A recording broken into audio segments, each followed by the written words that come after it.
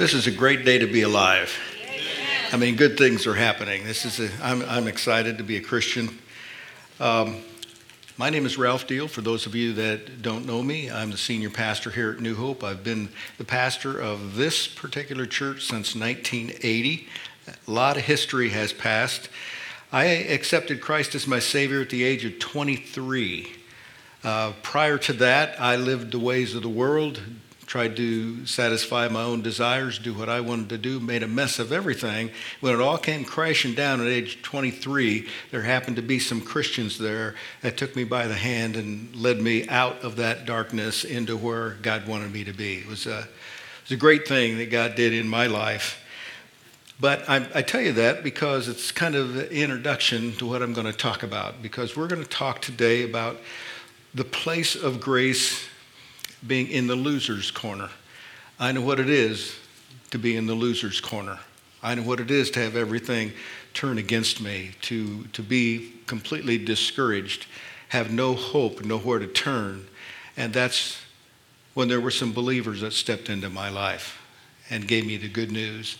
And if I'm talking to some losers here today, that you look at your life and things that are important to you are just disintegrating around you, and you feel like there's this intense loss in your life, I've got good news for you. Jesus is there just waiting to step into your life. Amen. So we're going to talk about how to find grace when you're in the loser's corner and you don't have any faith left. We're going to talk about that. So our text is from John chapter 21. The story we're going to read right now is, if you remember from last week, Pastor Adam talked about the feeding of the multitudes, and he explained to us that there were 2 times this happened, 2 different times it happened. And they didn't remember the second time that it happened the first time. It's like it was some time had passed. We're going to see another story here where something like that happened. In the very early days of Jesus' ministry, he visited a couple guys called James and John, sons of Zebedee. They were professional fishermen. And he told them that if you just put the net on the other side of the boat, you can catch this large amount of fish. They did it, and they were surprised, they were amazed, and they decided to follow Jesus because they saw that miracle. The story we're going to read today is very similar. It's the second time it happened. It's in John chapter 21. And I'm going to read through the story, and then we're going to come back and unpack it and relate it to our lives. John 21, going to start reading in verse 1. Afterward, Jesus appeared again to his disciples by the Sea of Galilee. You see, this is after the resurrection. It happened this way. Simon Peter, Thomas, also known as Didymus, Nathanael from Cana in Galilee, the sons of Zebedee, that would be James and John, and 2 other disciples were together. I'm going out to fish, Simon Peter told them, and they said, we'll go with you. So they went out and got into the boat, but that night they caught nothing. Everybody say nothing. Nothing. Early in the morning, Jesus stood on the shore, but the disciples did not realize that it was Jesus. He called out to them, friends, haven't you any fish? No, they answered. He said, throw your net on the right side of the boat and you'll find some. When they did, they were unable to haul the net in because of the large number of fish. Then the disciple whom Jesus loved, that would be John, said to Peter, it is the Lord. As soon as Simon Peter heard him say, it is the Lord, he wrapped his outer garment around him, for he had taken it off, and jumped into the water. The other disciples followed in the boat, towing the net full of fish, for they were not far from shore, about 100 yards. When they landed, they saw a fire of burning coals there with fish on it and some bread. Jesus was fixing them breakfast. Isn't that an amazing story? I want us to look at the nets in the story from a couple different perspectives. First thing I want us to see is they were hopeful nets. When these disciples went out fishing, they were full of hope, full of expectation. They had no intention of returning back empty. They were going out to catch some fish. They've been out there all night fishing, caught nothing. But when they went out, it was hopeful, hopeful. You can't really live your Christian life if you've lost hope. I want you to know there's always hope. The hope is in Jesus Christ. It's not worldly hope. When you look at something from a worldly perspective and it looks hopeless, it usually is. You have to see Jesus in it. You got to import Jesus into your situation for there to be hope, for you to be encouraged, for you to be lifted up and have a reason to go on. Now, if you counted through those names, there were 7 of them, 7 disciples. 7 is the number of completion. It's how long it took God to create the earth, including the day he rested at the end. 7 of them. That speaks to me of community. We need to do things together. Pastor Adam talks about small groups and how we need to do what we typically do together. Together. Find somebody else that likes the same thing you do and do it together. That's community. It also speaks of teamwork. They worked together. They had a common goal they were going toward. And hope is an element of faith. If you want to be a man or woman of faith, you have to have hope. If you don't have hope, what's faith? What do you need faith for if you can make it happen on your own? Faith says we need something outside of ourselves to make us a success here. So they had hopeful nets when they first went out. But in verse 3, we see they had empty nets. Empty. Nothing. If you've ever set out to do something and came up empty-handed, you've failed at it, you know what he's talking about, having empty nets. Now, Simon Peter wasn't going out fishing because he thought that would be a good Sunday afternoon relaxing thing to do. He's going fishing for food.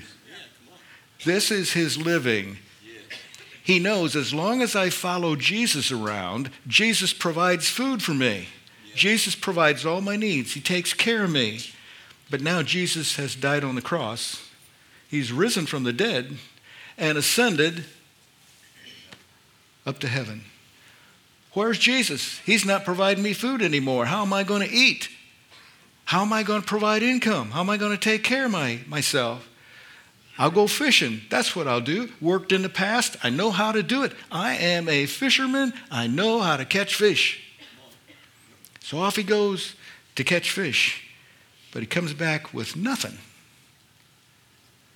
Maybe there's some of us in this room that are coming up empty-handed right now in your life. You look at your life and you see you've been shortchanged somewhere along the line. Things aren't like it's supposed to be.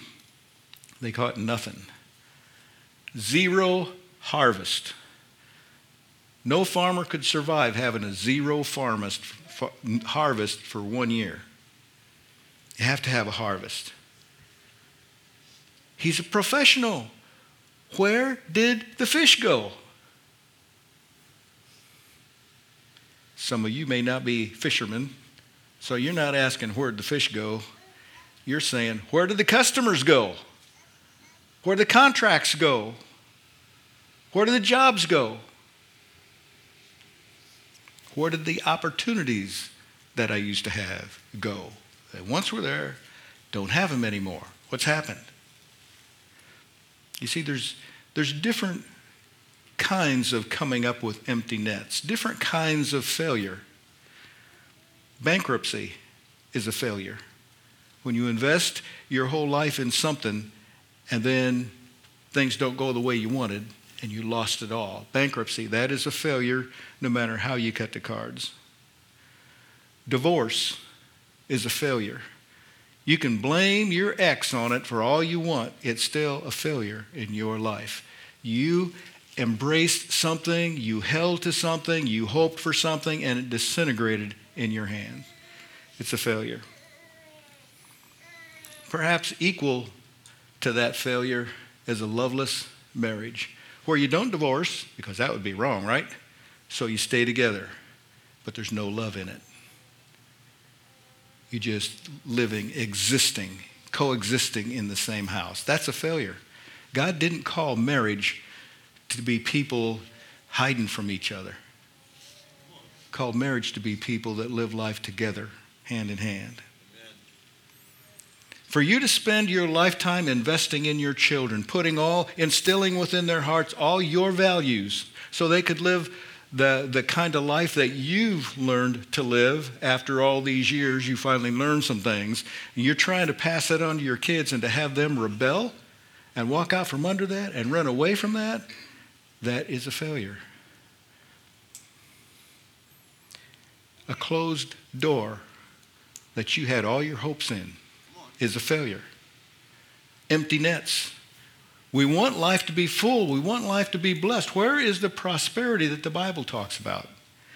Empty nets.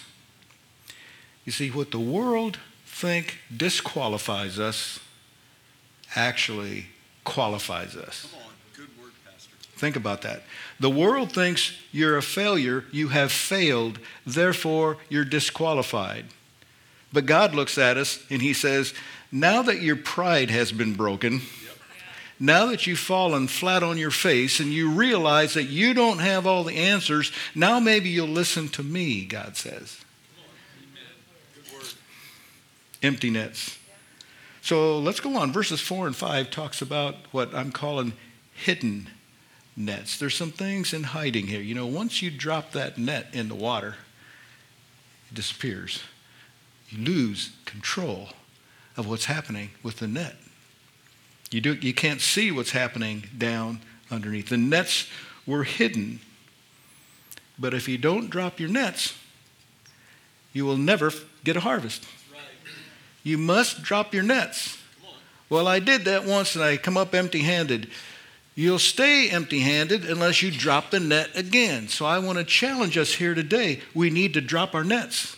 Yes. We need to get up off our loser's chair. And we need to try again. Yes. Some of us in this room, maybe somebody that's listening at home, you're so discouraged with the negative stuff that's happened, you're afraid to try again. You don't drop that net, I'll guarantee you'll never win. That's right. And there's another hidden thing in our story here. That's Jesus. Come on. Isn't that interesting? He's standing right there on the shore talking to them. Just drop your net on the other side. And they don't know it's him. Come on. They've spent 3 years of their life with him. They know him really well, but they don't know it's him. That speaks to me that Jesus is all around me. I just don't see him. Yes. I just don't see the people that his spirit lives inside of that are all around me. Come on. But I need to recognize it, or I won't listen to him when he says, just drop your net over there.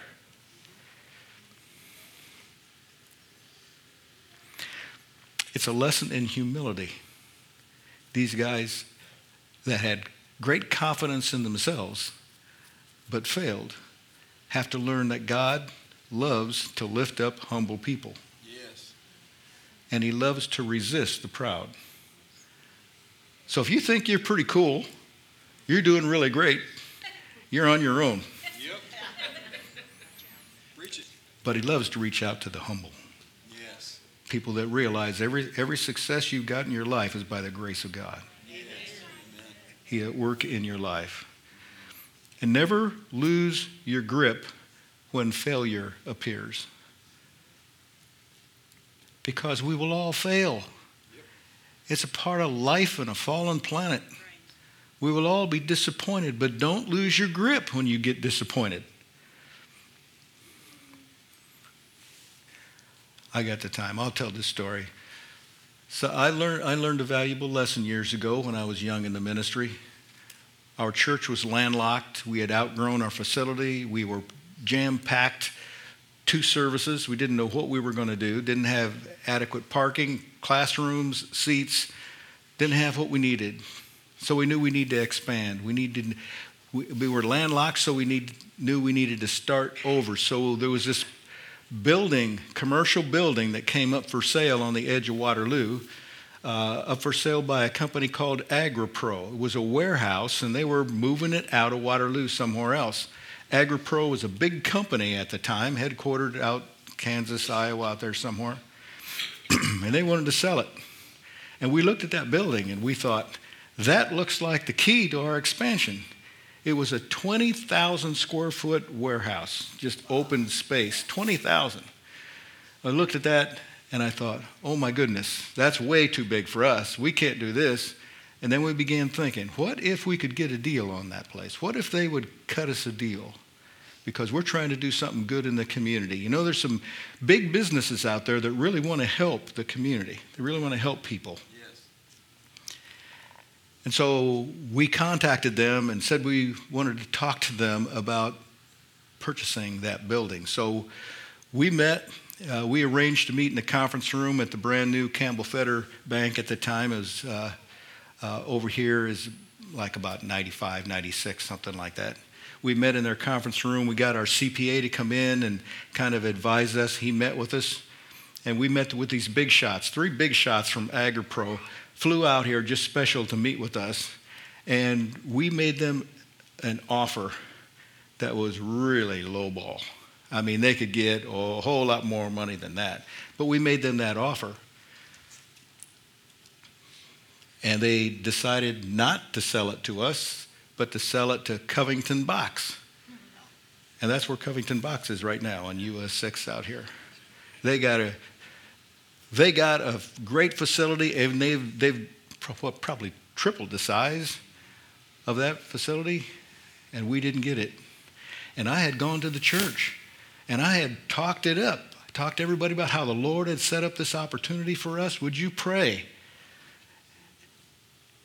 And we failed.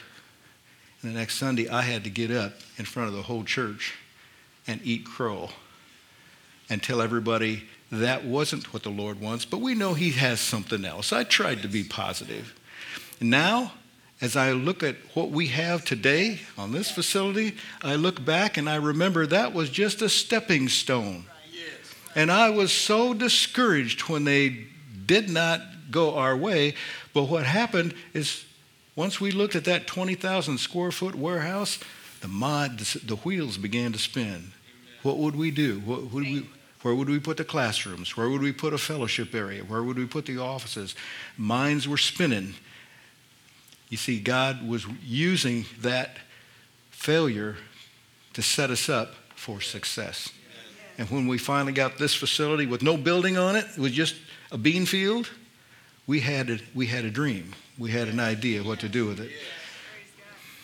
Sometimes your failures are just setting you up for success because God had a hidden plan. And I believe He has a hidden plan for you. Just because He hasn't revealed it doesn't mean He doesn't have one. You just need to trust in Him. Yes. Hidden nets. And that leads us to verse 6 in the story. If you remember verse 6, it talks about the full nets. They began pulling these nets up, and they're so full they can't get them in the boat. 153 great fish, big ones. This is a full net, a large number of fish. You see, Jesus knew where the fish were. Yes. These disciples knew how to catch fish. Come on. They knew how to do it, but they didn't know where the fish were. Jesus had the missing ingredient. He knew where the fish were. And whatever you do for a living, whatever your goals are in life, Jesus knows how to make you a success. You think you know how to do it, but Jesus has the missing ingredient. He has the key. And He wants to put it in your life. Amen. You see, the disciples didn't need to flip-flop everything. They just needed to make a minor tweak. Yes. Just a minor tweak. From this side of the boat to that side of the boat. How in the world can there be no fish on this side and all kinds of fish on that side? You see, Jesus knows how to find the fish. He knows how to find the customers. He knows how to find the contracts. He knows how to find people that can help you be success. Amen. And the full nets required them to change their strategy. You see, when you got empty nets, you only need 7 people to pull that net in. When you got full nets, 7's not enough. Come on. You need some partners. Yes. You need to stretch. You need to change the way you do things. Come on. When we first moved in this building, we had to change everything because everything was different than the other building. So we had to modify everything we did. Yes. If all of a sudden you had 2 kids move into your house to be a part of your family, chances are you'd have to do some things differently in your house, wouldn't you? Maybe even have to go buy a bigger one. At least buy another bed. Full nets requires changing your strategy. You manage a full life differently than you manage an empty life. Yes. Good word, Pastor. And if you keep trying to manage your life like an empty life, you will never get a full life because God won't give it to you. That's right. Full nets out of failure, out of empty nets. There are some examples of people who became successes after they were failures. One of those is Elvis Presley. When he showed up for his first studio test, his manager said to him, "You ain't going nowhere, son. You ought to go back to driving a truck." It's Elvis Presley. That's be discouraging enough to make me walk out and quit. But he didn't quit. Here's another one. Fred Astaire. When he showed up for his first film screen, the manager who saw him perform made notes on his record. Can't sing, can't act, balding, can dance a little. The rest is history. Then there was this guy by the name of Harlan Sanders who had a restaurant, couldn't get customers to come, ended up having to file bankruptcy and lost his restaurant. But he traveled around the country to try to sell this recipe he had developed for frying chicken, which he called Kentucky Fried Chicken. 1,009 restaurants told him, "No, we're not interested in your recipe." But the 1,010th restaurant took him up on it.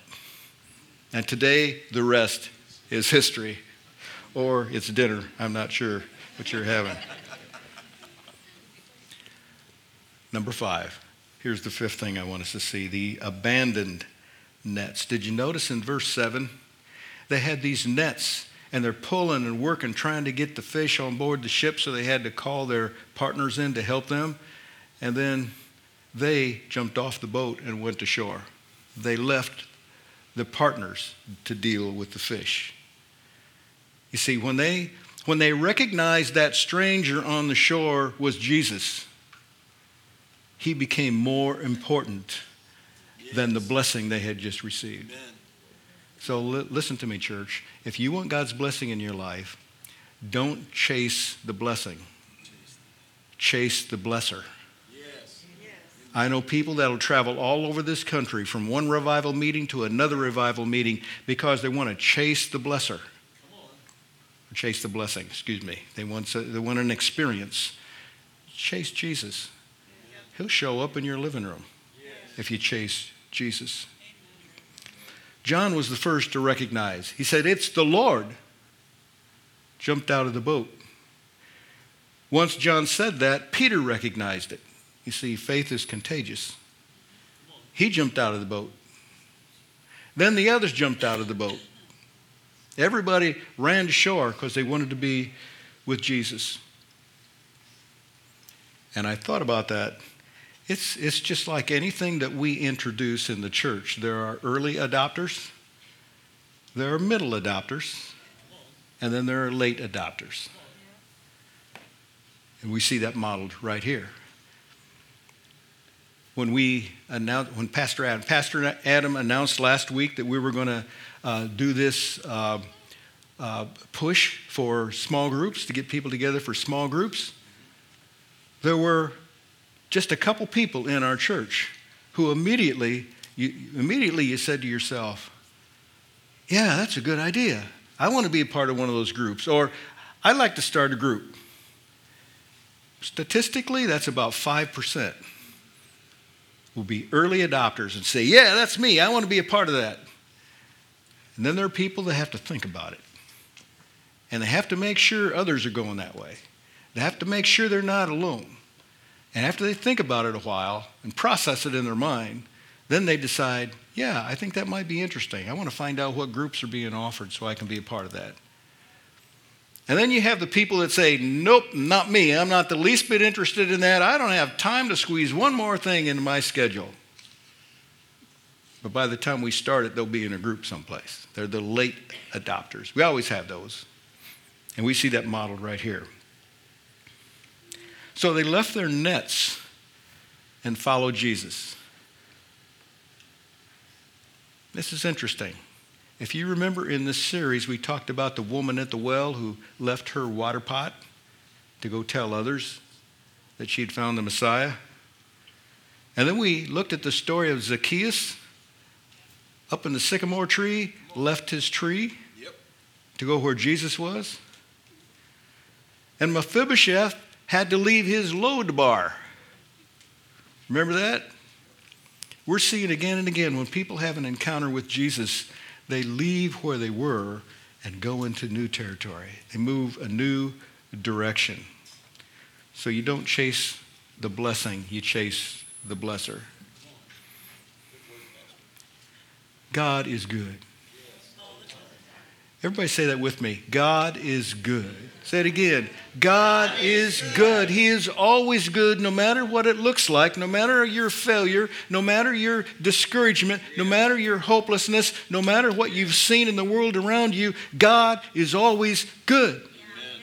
So that tells me no matter what trial I'm going through, God is going to bring something good out of it. Amen. All things work together for good for those who believe and who are called according to his purpose, not your purpose. He doesn't check on you to ask if it'd be okay if he put you through this trial. No, he just puts you through the trial and then brings something good out of it. So I realize you get this many people together, we've got people who are going through a trial. People who are going through a failure. So let's all stand together. We're going to sing one last song. But we have some prayer partners in our church, people who know how to pray. I'm going to ask the prayer partners to come on up here to the front to be available to pray with you.